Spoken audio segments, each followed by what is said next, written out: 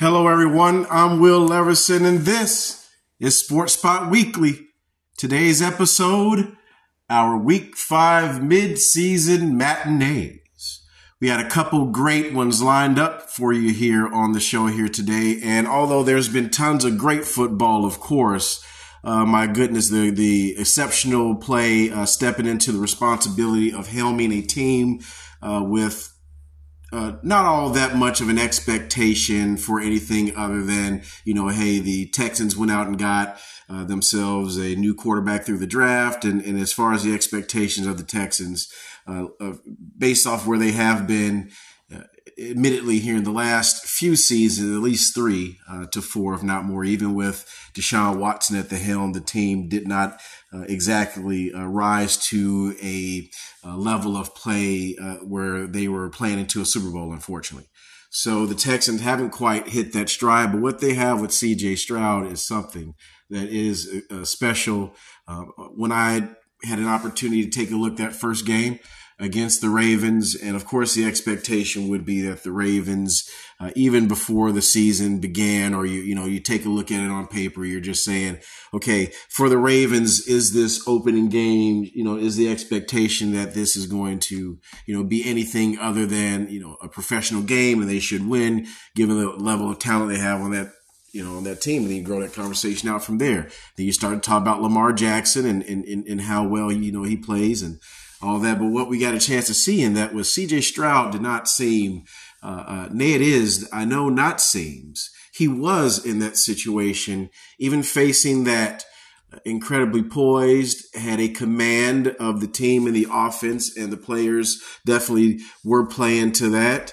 And you grow that conversation out from there. That game, the expectation for me was that I labeled it as Peyton-esque. The way that he had an immediate command in an NFL game, didn't seem to be rattled by the moment, or wasn't rattled by the moment, of course, as we see he's been playing there into some great play for that ball club. So hats off to the Texans for finding something in the draft and addressing that need. And so far, that orientation, that dedication towards that future for the team so far playing out well. So I don't expect this upcoming week to look anything less than what the expectation would be for a rookie quarterback in this professional NFL, able to play the way that he has there for that team. So hats off to the Texans. Don't expect them to have any other things to answer other than what is their future for with C.J. Stroud. Given the Saints do have some questions to answer as to what their team is going to be competing in their investment into the Derek Carr era there in for the Saints there, and a path forward that they have in the aftermath of their realignment of the retiring of Drew Brees, and then Sean Payton moving on to other opportunities beyond the Saints. So I do expect C.J. Stroud and the Texans to play well. I say that's another close one, 24-18 Texans in that game. And so the next couple of ones that really jump out to us there. And as we said, this is our matinee, right? So that's a bit, that's the promo. That's the C.J. Stroud promo of his upcoming movie there, Rising Talent. There, the C.J. Stroud story, and we get to see, a brief flash of what he's been doing here. This will be a highlight in that against this Saints team there. But the next, if you're going to talk about, what it means to be able to appreciate the game, I am not a fan of a particular team. I can't ascribe myself as a bandwagon person.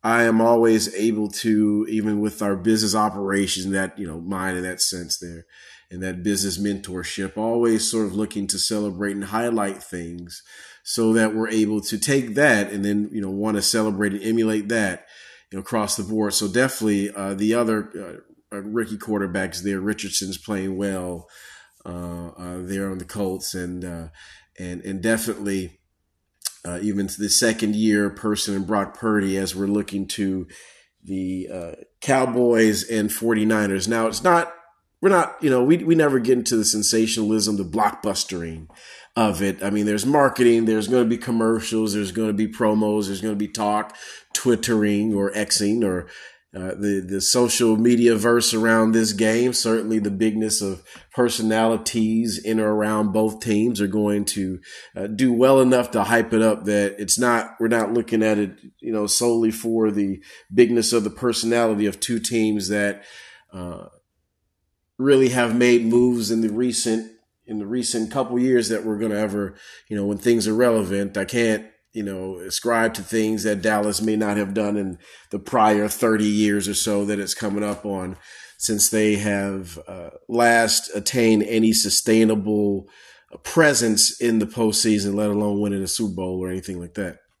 And so I get it. And also the 49ers, a bit of a similar story. The last time that they were in a Super Bowl there, it didn't turn out so well that what they had hoped. They're trying to get to the Super Bowl here this year with some of the injuries, and then you grow the conversation back from there. The appearance that they had with Colin Kaepernick, they played well with the Alex Smith years there that he was there well enough to play into the postseason, win some games early in the playoffs, but failed to attain that Super Bowl stride. And then with Colin Kaepernick and an amazing, talented team there, the 49ers, the basis of the aggressive defense and that defensive identity, even, in the aftermath of having former Bears coach Mike Singletary. And then, of course, having that identity as migrating towards a bolstered defense, something that is of some note. And you grow that conversation from there. And then we have personalities like Nick Bosa there, and so it's a thing of beauty. They're what the 49ers have been able to do in wanting to get themselves back to a winning identity. Even down to the selection of their head coach, you can't help but think that there was a bit of a bravado of history when it came down to selecting Kyle Shanahan, getting him as the head coach of the 49ers, given the history of the 49ers and Denver Broncos and the sort of rivalry between Joe Montana and John Elway. And you grow that out from there, and some of what we'll, see as some of the greatest era of football and rivalry and such. So it's an interesting story.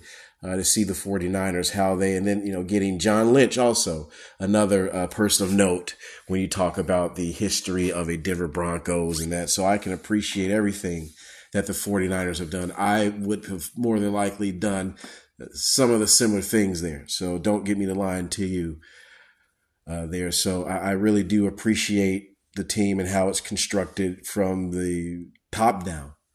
Down to the players, the personality of the players, man, the type of players that are on the 49ers now. Those are some players. Make no mistake about it. This is some of the most exciting offensive football that we will have a chance to witness there in our modern time. You'll hear me talk about eras of, like in comic books, there's Silver Age and Golden Age and Modern Era. Well, in our modern era, there will not be, there's talk about greatest shows on turf and what Miami has going on. That's great stuff for sure. And the history and legacy of awesome offenses there. And then there are some, sprinkles some of what Sean Payton was able to take from a growing identity there with the Saints. From the Saints weren't necessarily relegated to mediocrity in the immediate years preceding Sean Payton's time, but in times before that, and when Aaron Brooks gets the team from the Green Bay Packers, and then the team starts building towards some winning other identity other than being the sort of a mediocre other, also ran as a team on the schedule, building up some identity with getting offensive playmakers, a Phillip Rivers. First beginning of his incarnation as a quarterback. Phillip Rivers' legend as a quarterback with some playability, also was born of the emerging Saints as not being mediocre. And so when you grow that conversation out from there, Sean Payton takes over that in a Steve Kerr-esque sort of trajectory where he takes over a team that maybe had not yet attained a winning identity in the playoffs, but certainly not relegated to the also-rans on the schedule any longer. And there's a Mike Ditka, a Ricky Williams era there also in that, along with that Phillip Rivers time frame. So there are, other sorts of, ways that we're able to look at and appreciate the game of the 49ers and Cowboys, other than the bigness of all of that.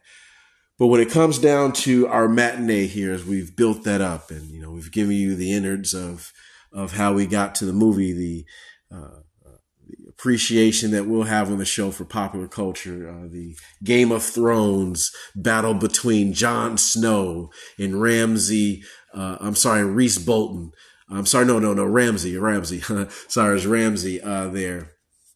Reese was his dad. A little bit of a Game of Thrones lineage there, but the Battle of the Bastards was this, sort of comically on the show, and it was a great sort of shtick for a fantasy series to sort of make fun at the notion that the two people in this, that are about to, decide a portion of the realm's entire, future are two people who were looked at as bastards or otherwise, glorified also rans, people whose fathers sired them and they weren't, from the, out of wedlock or whatever you want to call it. But then, here these two unlikeliest of people arrive at this point, thrust against each other in destiny and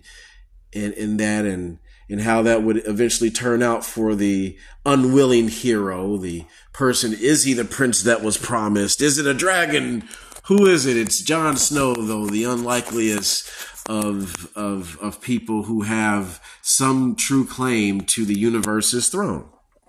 And so you grow that conversation. Take a look at our midseason matinee for the Cowboys and 49ers, the Battle of the Bold-stereds. Bold-stereds being what both teams have done as in retrospect to that climb and towards some winning identity, as we were just referencing there in both teams' histories. The Cowboys have had some semblance of winning, but they have not reattained that Super Bowl level of consistency that we had in the 90s, and then before that, there in football's sort of silver age at this point in time now. And so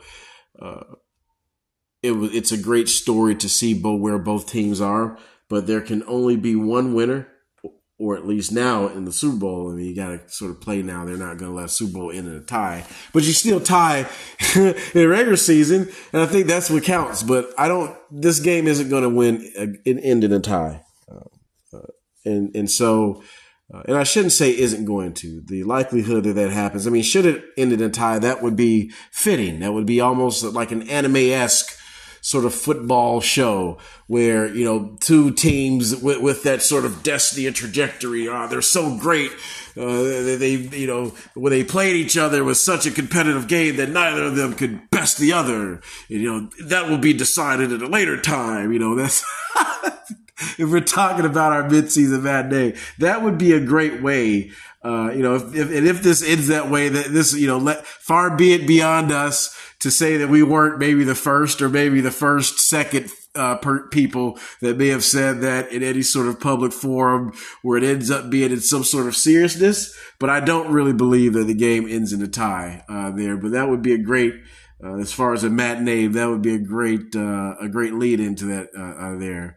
Should the teams tie. But in this and what we see the 49ers doing, when we had our preseason show, we talked about that the 49ers and a couple teams, their story, arriving at a similar sum there, that through their entirety, it's all going to come down to, despite what all the other efforts are, what their quarterback does, how well they play, or how available they will be, how mistake-free they will be, how no matter what type of quarterback they are on the teams that they have, given their playability at their optimal best, which team in this should win this Super Bowl or should win this game. Or is maybe, or if that's the sort of absolute that we like to ascribe ourselves to, not really. But once again, we just like to give everything its equal space. Here, this isn't a stat based. The 49ers are so because it's all going to get down to no matter what the stats tell us, how well is it that these teams are at their playability against each other, and how it's just like how they say it's all about matchups. Kind of is in football too. It could be that matchup at a certain time it doesn't have the sort of strength of purpose that it would should X player be available as opposed to guys being out. So at this point in time, you grow that conversation out from there.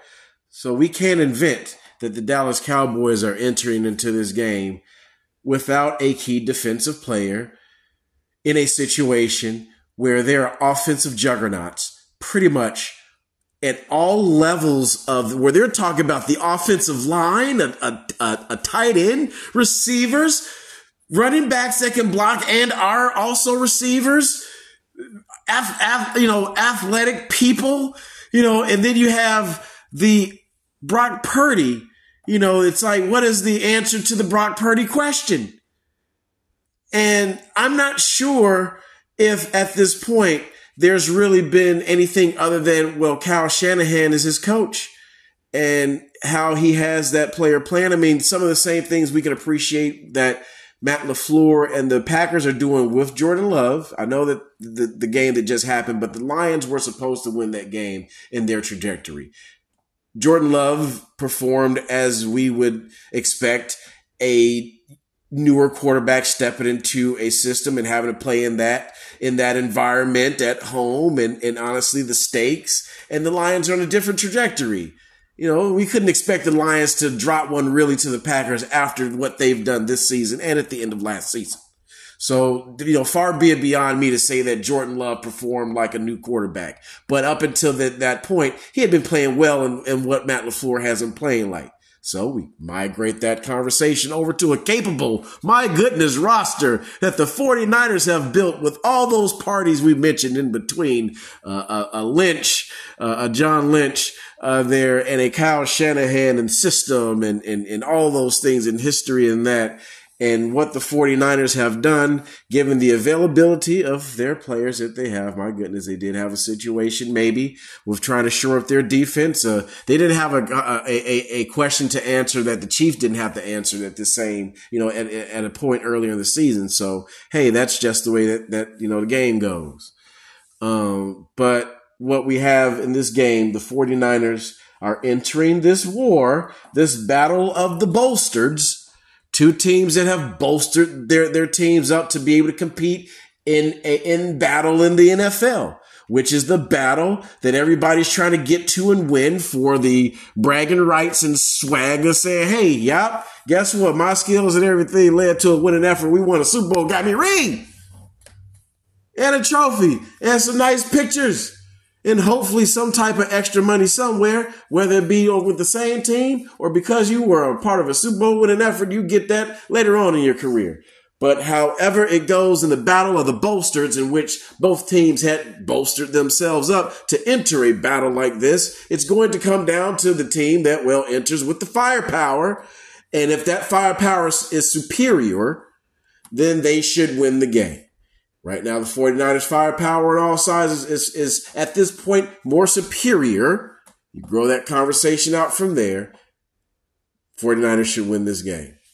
I don't think it'll be a close one like that. There will be, some people call it garbage time. It's still in an NFL game and people are still trying to win. But I think there will be there won't be an end winning effort. It will be an end. Let's try to see if we're able to win. But the 49ers, because they're entering into this with their firepower, they are my, if there's a such thing, favorite. I'm saying 49ers win this. Pathway to Dallas winning. See, like I said, it seems generic. It really does, and it seems lazy. And honestly, it's when we say things like, the quarterback, it really, but the reason why being is that it's going to be important. Brock Purdy is still growing. He has not he has not Roethlisbergered his situation. He have not come in as a new talent, helming a team built to compete in the playoffs and or win a Super Bowl and with an assortment of talent early in his career. No, Brock Purdy has not Roethlisbergered his situation. That is a growing situation. This is not something where we're looking at, Ben Roethlisberger within the first 4 years. He's already gone and won a Super Bowl, and then starts competing in himself into another one to win well within 10 years of his first 10 years in the league. And so we don't have that yet. Last season, honestly, would have been it. Brock Purdy competes in the Super Bowl and wins. He Roethlisberger's his situation. We're not even talking about this season. Is Brock Purdy? No, he just been to Super Bowl and won. So now it's like, well, what's the future now? And so right now the future is still growing for Brock Purdy. So Brock Purdy in this moment, because of the battle that this is, Brock Purdy has to come out here and not Jon Snow's situation. Nope. Brock Purdy has to come out and be the best version of a beater, a world beater. He has to be more Daenerys than anything. At this point, he's coming in with his dragons that he has, and it's time to lay waste, man, to the battle. They are saying that you don't have a claim to the space of greatness when we're talking about one of the other players we'll get to here later in the show. So Brock Purdy right now has to come with those dragons, the McCaffreys and the Debos and the Brandon Ayuks and all of that, and come in and lay waste and leave no room for anything else other than I am Brock Purdy. I've arrived and it's only a matter of time. I just got to get there to the game. So that has to be the approach that Brock Purdy takes in this. He does that, he wins his game. Now, when we talk about, it's all going to come down to the quarterback, it's not lazy to say that if Dak is, and let's get away from fallacy. Dak Prescott comes out here and plays a mistake-free game. He gives his team the best chance of competing to win in this game. The only way that the 49ers lose this is if at their main position in this war, because they do have other weapons. But if Brock Purdy comes out here, or should Brock Purdy come out here and not play to that level that we had just described, as far as the jitters and all that stuff, like that's not what we're going to say that the professional athlete has. But there might be some level of anxiousness in the moment. But if he all he has to do is really come out here, Brock Purdy come out here and play a superb game, given his weapons, he's going to win. Dak has a far more uphill battle in this than what Brock Purdy has. He does. Dak is entering into the game without one of his main defensive assets. So now he has to go out and overcompensate for that. Not overcompensate. He has to, in his play, that is questioned because of the mistakes that we see that have costed that team. Dak cannot come out here and play anything less than I can take this army and I can win. I can do this. It doesn't matter what the situation that we're going up against. Given anything that we got, we're going to win because I am this team's. I am what this team needs. Dak has to come out here with a level of playability in this game because this is important. This is an important game. It's not, it's early in the season, all that. Nope. Because when it comes down to common opponents and things that may happen, especially within your division, even for the 49ers, they still have a game on their schedule that is going to be one of the true key battles of deciding the NFC, the entirety of the conference, how that's going to shape up heading into the last couple quarters of the season, the last 75% there bit of the season gone, when we've got about maybe 4 or 5 games left. What's going to come down in the schedule there between the 49ers and whatever the Seahawks in that division, whatever they are, whether it's Geno Smith able to, be the quarterback of that team, able to stay upright and that team comes together and able to play. 49ers still have some battles that they have to prove in their own realm. But this battle here, this is the one where they're on their way into their dominance in their own prerogative, but they still have to go face this other army here. And that's exactly what's going on here. So the battle of the Bold-stereds is going to come down to who enters this game with firepower. And right now it's the 49ers. 49ers win.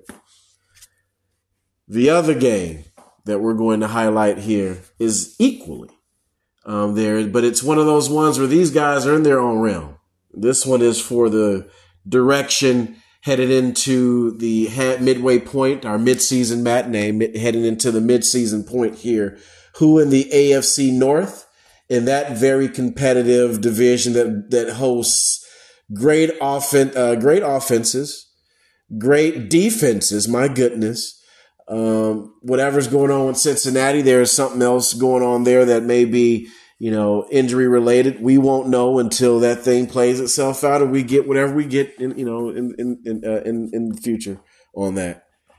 But right now, the Steelers and Ravens game. And I know we can say, hey, every year the Steelers-Ravens game, is a big one, because of history and because of just the, even the locations. You got Pittsburgh and Baltimore in that corridor, that mid-Atlantic corridor, as you get out to the upper Northeast and into areas like Virginia, getting on down to the Carolinas and that area of the Atlantic, getting down to the southern part of that. And so it is a big game in, even in every market sense. Music, it's a big game. Different areas, different swags, different appreciations, different East Coast feels, different grittiness.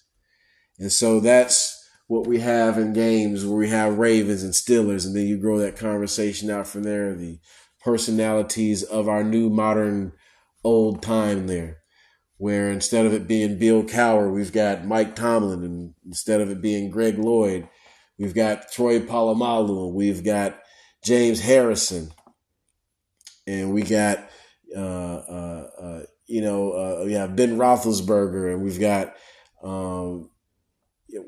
Joe Flacco, he still won a Super Bowl there, even though he wasn't the main identity of that team. Some would argue it was more Ray Rice in that running game. And then before that, Jamal Lewis, to a greater degree, but also, of that Ravens defense against the Steelers defense, the steel curtain versus what, the all-timer and Ray Lewis and Ed Reed and the late Tony Siragusa early in that team's iteration there.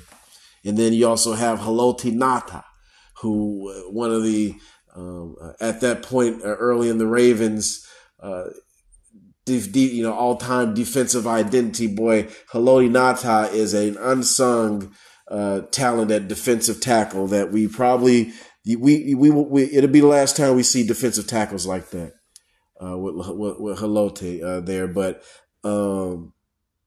then Terrell Suggs, man, and it's just, boy, it's just something to take a look at when you have what the Ravens have been able to do. The Ravens, of course, the team's history picking up from where the Cleveland Browns, when the Cleveland Browns left Cleveland there for a minute. It's funny that things have been now back so long that it's like they never left. So when it comes down to the Ravens and that, how do you get a Jamal Lewis on the Ravens was because he was on the Browns when the Browns left and went to Baltimore and became the Ravens in that. And so, and then of course the Browns come back there. But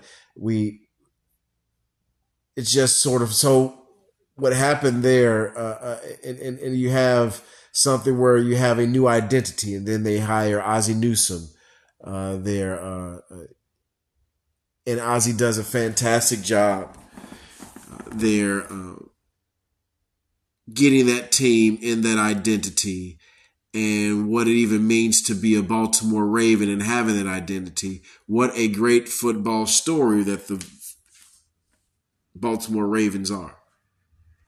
And when you take a look at, of course, the Pittsburgh Steelers and the bigness of that history, right? And the recent passing of legend Mean Joe Green there. No, I'm sorry, Franco Harris there. I apologize. Franco Harris. It's one of those things where you have, and truly apologize there, but it was Franco Harris there. But we can't appreciate enough when it comes down to the football, because a lot, we want to see, winning, and we want to see all that. But what Mike Tomlin has done for, I would say, even my generation, I'm 42 years old, so I have life with Bill Cowher. But for most of my adult formative story, Mike Tomlin has been the coach of these Pittsburgh Steelers. And for many, even, whether you're a recently retired player or that, Mike Tomlin actually is the identity. When you talk about the coach of the Steelers and what it means to be, they got Chuck Nolan, they got Bill Cowher, they got Mike Tomlin, man. And to be able to have that longevity in an area with expectations of excellence, and it's not that it's an obnoxious expectation. Pittsburgh Steelers fans have come to know a certain quality when it comes down to their football. And then you grow that conversation out from there. How do you manage that identity? Because, a lot of what a lot of what the sports world is saying is that, you've got to have a great offensive identity if you're going to make waves in this sports world. And what the Steelers have done is to be able to navigate having that aggressive defensive identity, and it has worked for that team. And so when we're taking a look at the Steelers versus Ravens, this is every bit of a NFL, like how we talk about, having those movies there. This is like an NFL, a football movie. Okay. And what this is this is Swag Bowl. That's the name of the movie. The Ravens and Steelers game, the Steelers and Ravens game here. This is the NFL Swag Bowl movie where we get to see, two of these great stories. We get the not flashiness, but, we get the bigness of the premier personality of the movie in Lamar Jackson, right? Lamar Jackson is our best actor in our movie, right? But then we got the best supporting actor, man, and what we have going on in the story there with Pickett and the and the Steelers there. So it's a great way to enter into the midpoint in the season. I know this is week 5, and I know there's 17 games, so we're talking more around about games 8 and 9. But at this point where we're entering into nearly halfway done, right at about the 40% mark of the season, we haven't hit true 50, but we are getting there. Okay? And these games that we just mentioned, the game with the battle of the Bold-stereds between the 49ers and Dallas and the Cowboys, make no mistake about it, this game matters. Even though it's early in the season, the NFL schedulers, there's got to be, there isn't just analytics and it just sort of shook out this way based off of some. Nope, there's got to be a hint of marketability in everything we do and intention in everything we do, or there would be no reason to do it. So I do believe that this game is going to decide the early mid-season trajectory of both conferences, both the AFC with the Steelers and Ravens game. What Lamar Jackson did here, and I know we're getting ready to bring the show to a close here, but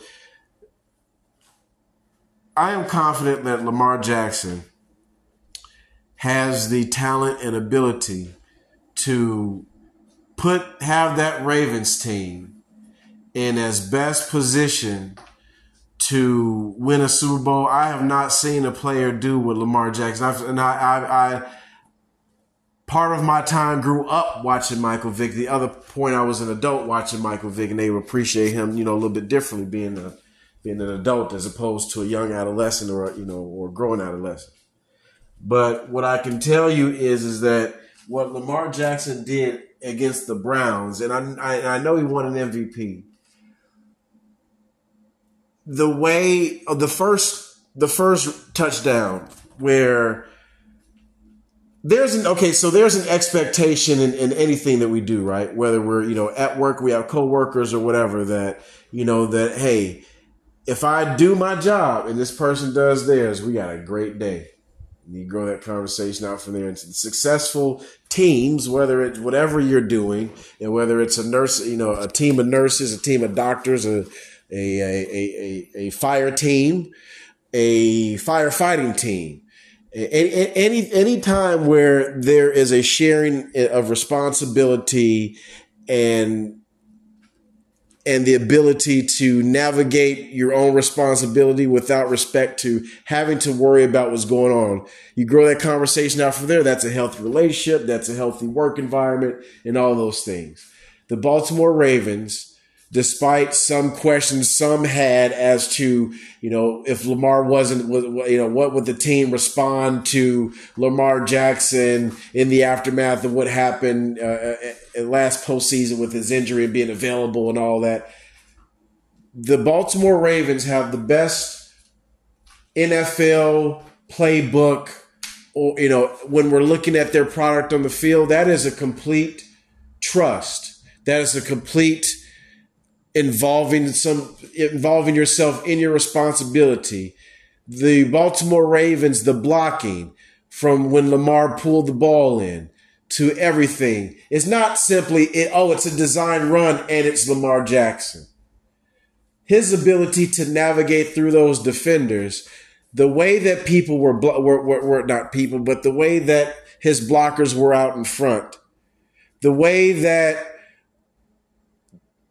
was some of the most exceptional, to the letter, everyone invested in doing things. And it's not just, that was early in the game, so guys had energy. That was in a complete involvement. And that can only happen when people are truly all on board here. That as far as the personalities and all of that was such a sharing amongst equals in a scoring moment that I've seen. And you grow that conversation out from there. In that game, the offense, not at point, you can tell, like I said, I am telling you this and I'm going to stand by this, that Lamar Jackson is a God-blessed Porsche on a Buick lot. When that offense seems bogged and mired, that's not because Lamar Jackson just doesn't have it on that series, and he obviously underplayed that and just has to play better. Nope. I'm telling you that there is somebody can be so good that there's nothing that you can do in your situation to really orient or augment that. It just kind of has to, be itself in the situation, grow that conversation out from there. There might be somebody so fine that there is no way that you're dealing with, you grow the conversation out from there, that as far as you trying to, show your esteem for them, at some point you're like, man, this person don't even need me to do this for them for real. You know what I'm saying? You just, at some point you sort of feel not inadequate, but you just don't feel like there's going to be anything you do because of how you look at that person. And you grow that conversation out from there. Whether that's a great employee at work and you're a manager and there's nothing that you can really do for that person. You just kind of got to let them, it's not that they can't be coached, but they're going to sort of just be their awesomeness. You just kind of got to manage that. With Lamar Jackson, his ability to impose his playability in a moment where that offense is bogged down.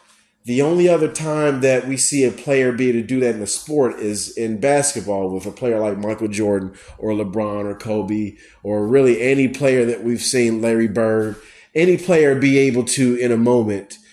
There is a need of a playability in a moment, and that player is able to then go out there with their skill and talent. We need a three. Guy goes out there and gets a three. Steph Curry too. I'm just saying, as far as the ability to do that in a moment, basketball, soccer, things like that, it can kind of happen a little bit easier than it can in like baseball or it's especially in football when you can be a Lamar Jackson and be,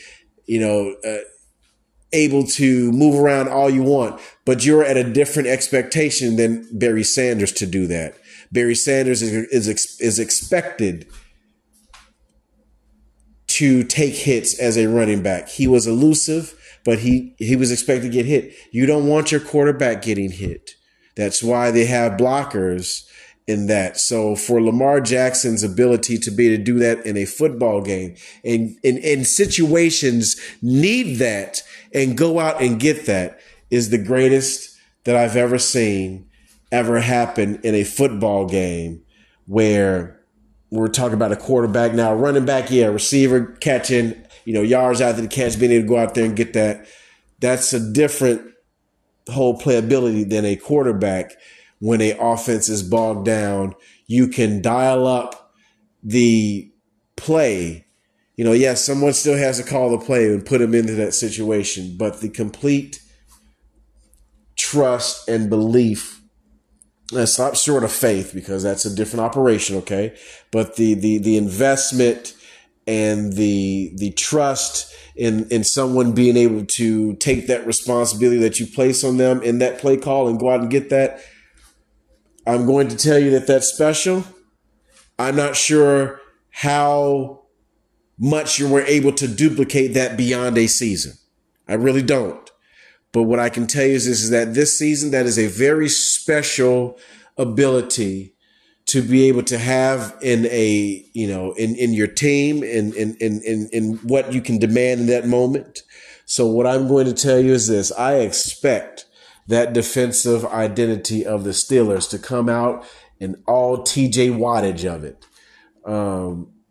I expect it to come out and play fantastic defensive football.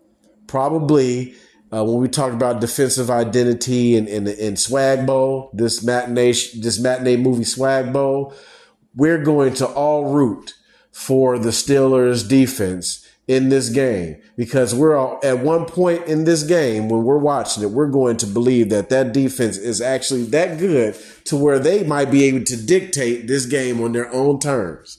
But because there is a Lamar Jackson on the other side of that ball, it's going to play out like every bit of a blockbuster movie where we're going to see our star player go out and be that star player.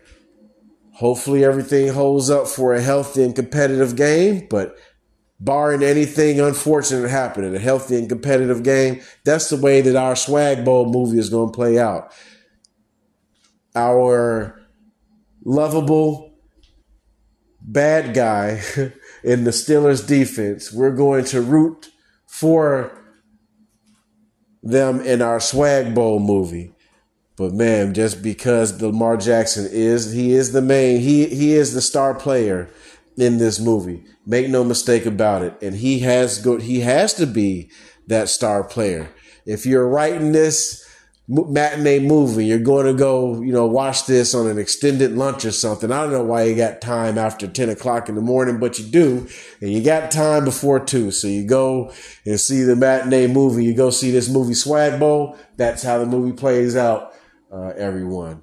The Steelers defense does well. Star player Lamar Jackson does his exceptional star Lamar Jackson things that he can do in a moment when that team needs it and dials it up. But I do think a low scoring game. I actually say that Lamar Jackson comes out and wins Best Actor for Swag Bowl in the 21-18 Swag Bowl movie. No, I won't even give it that. 27-24.